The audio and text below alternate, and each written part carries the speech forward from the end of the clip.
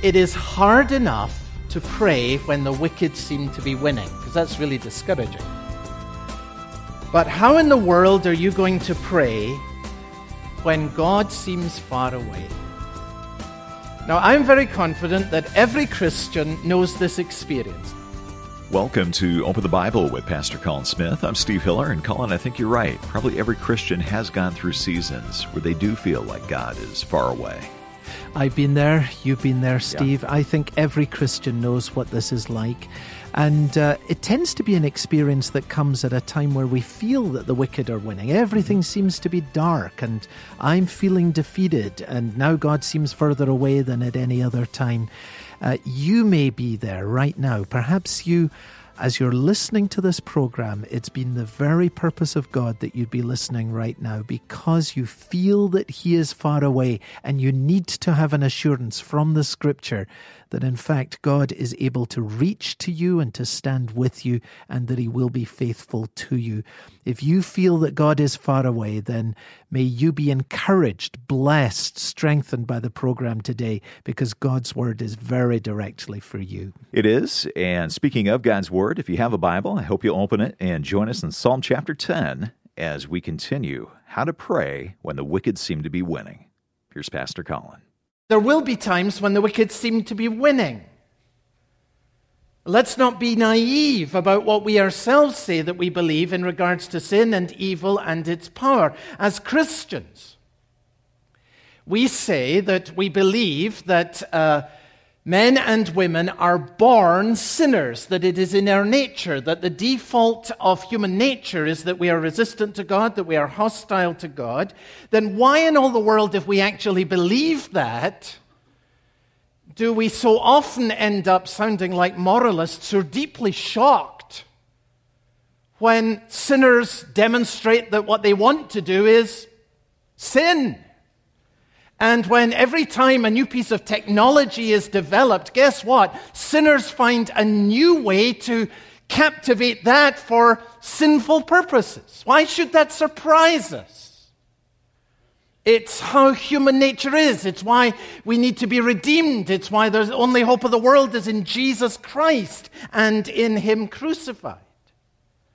So this psalm is immensely helpful. I come here and I say, what we're experiencing with this sense of wickedness on the rise is exactly where David was 1,000 years before Christ. What's new? This is the world in which we live. This is the world in which we suffer. This is the world in which we bear witness. And the more we get off the kind of naive pietism that can so easily characterize us, the more we will become Christians who actually learn how to pray because of the world in which we live and the God we have. And the more we learn how to pray and the more we learn the nature of this world, the more we will long for the new heaven and the new earth. But it will be the home of righteousness where sin will be no more. And if we don't get it, guess what? We'll be comfortable middle-class people who are saying, how much can God do for me now? There's all the difference in the world. So this kind of praying is going to change the very nature of who we are. And it's precisely the kind of praying we need to learn when we are experiencing in fresh ways the disturbance and the dislocation of sensing great shifts within our own culture and evil, wickedness evidently on the rise. So pray when the wicked seem to be winning. Now here's the second thing. Pray when God seems far away. Verse 1. Why, O Lord, do you stand far away? Why do you hide yourself in times of trouble? Oh, this is so helpful. It is hard enough to pray when the wicked seem to be winning, because that's really discouraging. But how in the world are you going to pray when God seems far away? Now, I'm very confident that every Christian knows this experience. In fact, I'd be absolutely amazed if anyone comes up to me in the foyer afterwards and says, I'm a Christian and I've never known what it is to feel that God is far away. You will be a very unusual person. We all know what it is for God to feel far away. And it's most difficult for us to pray then. And of course, these two things go together. When the wicked seem to be winning, of course God seems to be far away. We're struggling to see how his hand is at work. And it's very, very difficult to pray. And yet it's precisely at this time and out of this experience that David prays this prayer. And it is wonderfully encouraging to me, first to know that even King David experienced this. Okay, if even David felt at times that God was far away, then, okay, that helps me. I'm not unusual, and I can pray at such a time. But what is even more encouraging to me is this. Think about it. The Holy Spirit was present with David and active in David even when he felt that God was far away, verse 1. This prayer is Scripture, which means that it was actually breathed out by the Holy Spirit. So we can say that David was praying in the Spirit even when he felt God was far away. That's so encouraging to me. I must not read from that God is absent. God was present with David and active with David even when he felt that God was far away. Now, take this to yourself and get hold of it, because it's a very important principle. It's a wonderful encouragement. God is with you, Christian believer, and God is active in you, brother, sister, by his Holy Spirit, even when you feel that he is far away, period. Learn that from this verse. So pray when the wicked seem to be winning, and pray when God seems to be far away. That's what David models for us here. Now the question, of course, is how. And the Holy Spirit, through David's prayer here, gives us a wonderful model of how to pray in these circumstances. Notice how the Holy Spirit leads David in prayer. Let me give it to you under three very simple headings here. The first is, stop thinking like the wicked. Stop thinking like the wicked. Now, there's a fascinating turn in this psalm that happens at verse 12, and it is almost as if thinking about the wicked for the first 11 verses in the presence of God wakens David up to renewed faith in God. It's very wonderful to see how this happens. At the start of the prayer, David says, verse 1, "Why, O Lord, do you stand far away? Why do you hide yourself?" So God seems to be far away and remote and not doing things and uninvolved. You don't seem to do anything. God, you don't seem to do anything. God, you're far away. God, you're uninvolved. Wait a minute. That's what the wicked think, right? God will forget. God will not bring anything to account. Wait a minute. It's almost as if it comes to David. Do you see the parallel between verse 1 and verse 11? Verse 1, David says, "Why do you hide yourself in times of trouble?" Verse 11, the wicked say, "He has hidden his face and he will never see." And it's as if by the time David gets to verse 11, he suddenly wakens up and he says, wait a minute. I started my prayer by saying something that sounds pretty like what the wicked are saying every day. That's crazy. Campbell Morgan says beautifully, this prayer, it begins with a complaint and it ends with confidence. And David takes a turn in the course of prayer. This is part of the wonderful gift of prayer, that it actually changes us as well as changing things. And as he prays, his eyes are opened, which is why it's so important for him to spell out the nature to the problem. And now he begins to see something he didn't see before. Verse 11 is the turning point of the psalm. David wakens up to what has been happening in his own soul, and here it is. The wicked always discount God. The wicked always say God's not going to do anything. And the reason I've become so discouraged is I've ended up thinking like them. I've been looking at all the trouble in the world, and I've been discounting God, and I've given up on God doing anything.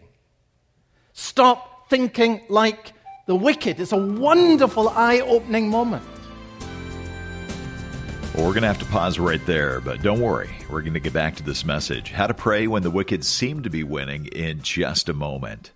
Well, I want to let you know about a section of the website that if you've not checked out before, I hope you'll do that. It is something called Open the Bible Courses. When you go to the website, you can click on that link. You can also find this on the Open the Bible app. And these are free video-based training programs or courses designed to equip you with a solid biblical foundation and practical, actionable guidance for serving the Lord over the long haul. And these are absolutely free. When you go, you're going to learn how to pray the Bible. There's a 5-part series on that, a 3-part series on sustaining a lifetime in ministry, as well as a 3-part series taking you through the entire storyline of the Bible, seeing how Genesis to Revelation all hangs together and points to Jesus.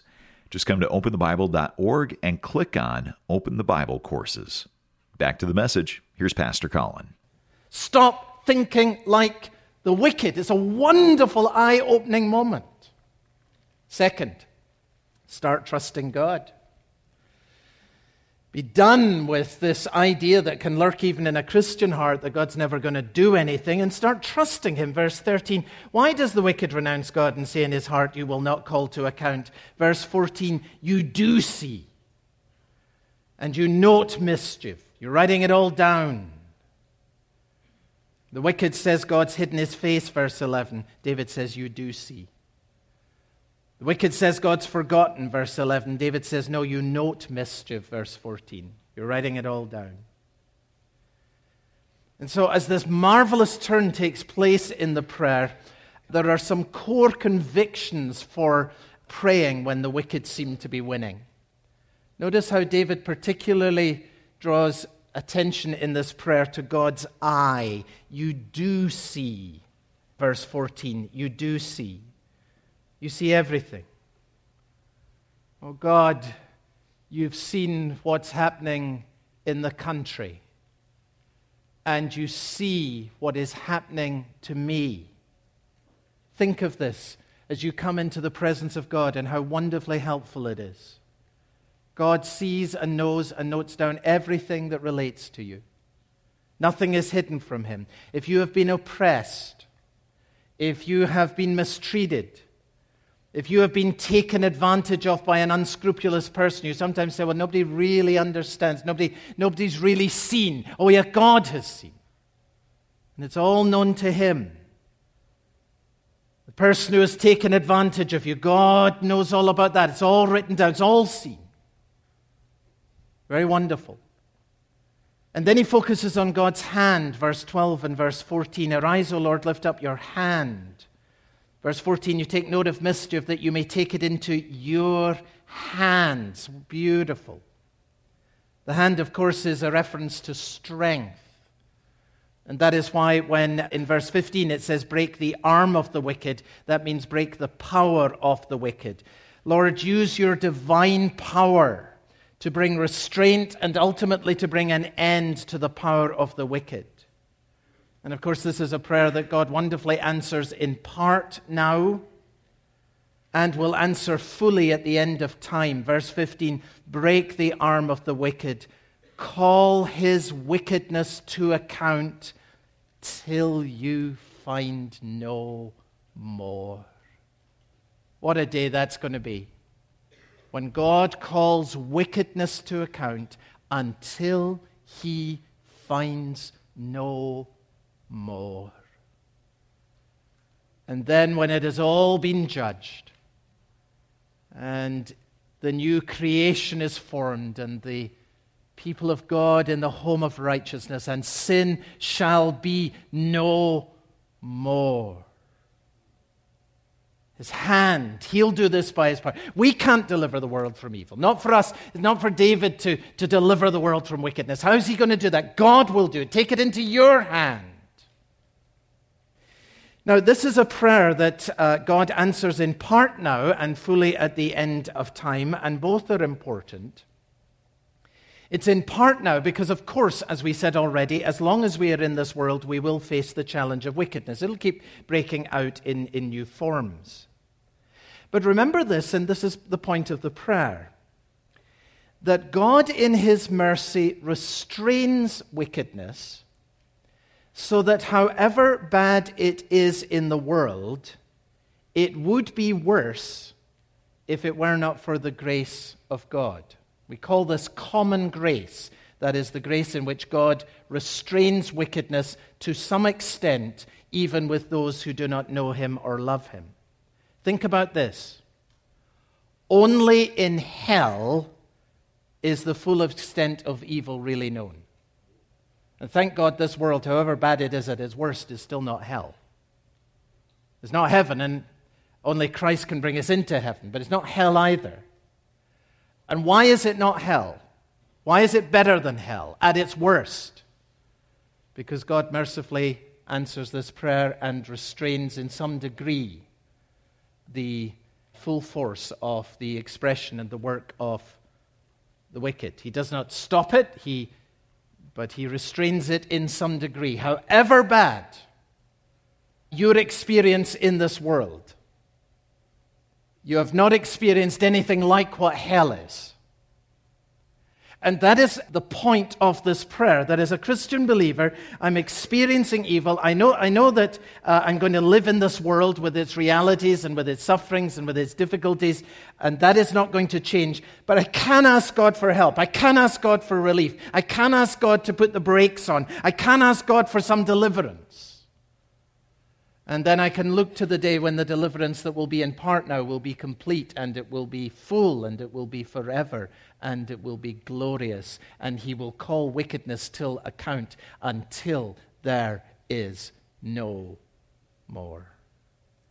And to that end, thinking about God's eye, he knows it all, his hand, the power of his hand to restrain now and then to judge till there is no more then.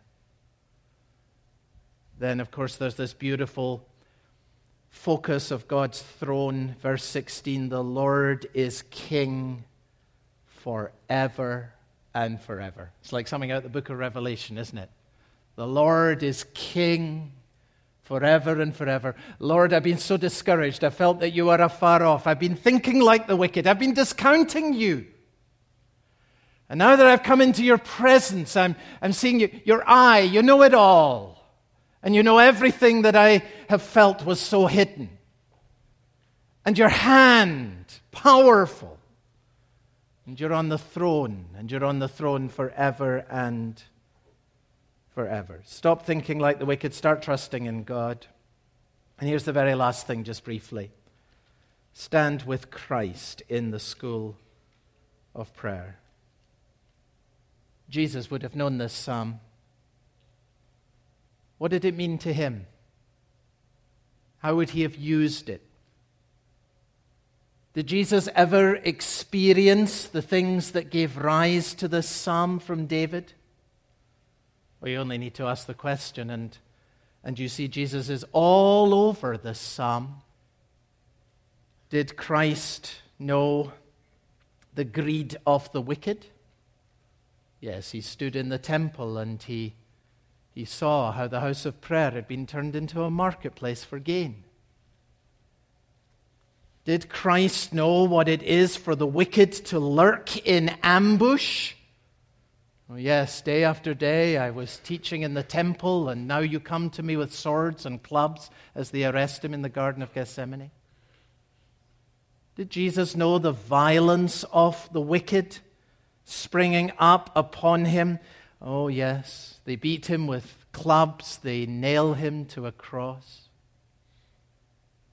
Did Jesus know what it was to ask why and to feel that God is far away?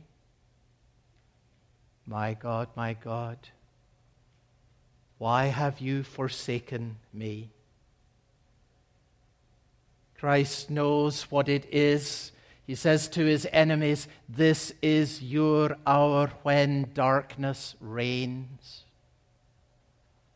Oh, Christ knows every part of the experience that gave birth to this psalm penned by David and useful for us. And more than that, Christ knows what it is to trust the Father in the middle of this ultimate darkness. And to say, Father, into your hand I commit my spirit. Jesus knows this psalm more deeply than David did. He's lived this psalm. He can pray this psalm with you. And you can pray this psalm with Jesus. And when you wonder if God has forgotten you, when you feel that God is far away, this psalm is for you. God is calling you to stand in faith and not think like the wicked. And Jesus will stand with you as you draw near to God in prayer. And remember this, that Jesus not only endured wickedness, he triumphed over it.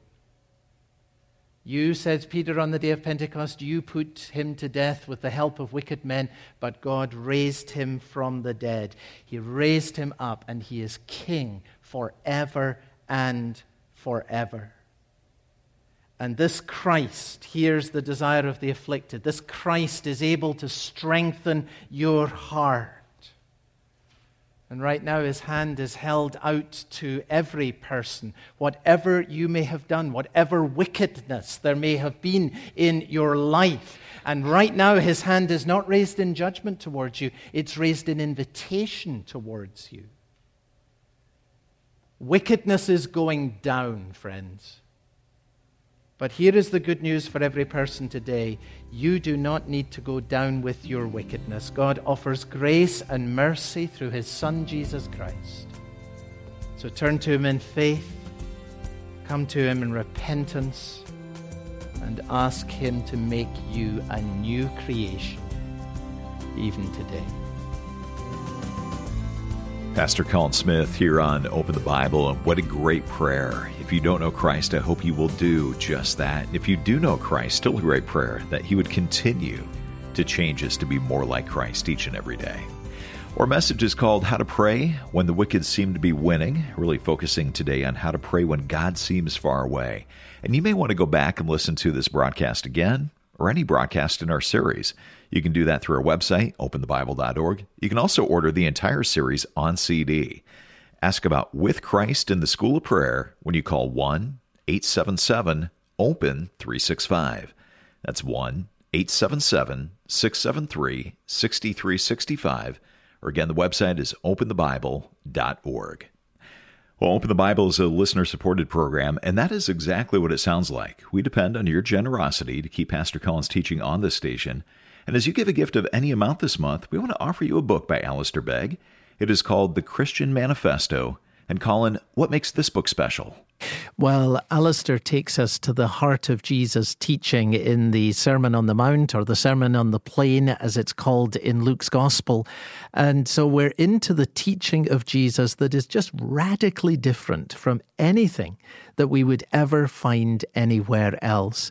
And Alistair draws this out in the most marvelous way. I mean, for example, here's what he says about Jesus' teaching on taking the log out of your own eye before we try and remove the speck out of someone else's eye. He says, it starts with me admitting that it's likely not my wife who needs to change, but me. It's not my co-workers who are the problem, but me. It's got that kind of personal, practical honesty. It's written with great clarity, great grace, and great wisdom. Alistair says, we are not called to be like the world, and the world does not need us to be like the world. We have something better to say because we have someone better to follow. It's a wonderful book because it points us so clearly, practically, and hopefully to our Lord and Savior, Jesus Christ. Well, we would love to send you a copy of this book, The Christian Manifesto, as our way of saying thank you for your financial support this month. You can give online at openthebible.org, or when you call 1-877-673-6365. That might be easier to remember as 1-877-OPEN-365, or again, our website is openthebible.org. For Pastor Colin Smith, I'm Steve Hiller. Thanks for listening, and I hope you'll join us next time. This program is a listener-supported production of Open the Bible. What did David do when he felt like giving up? He took refuge in God. But how do you do that? Find out next time on Open the Bible.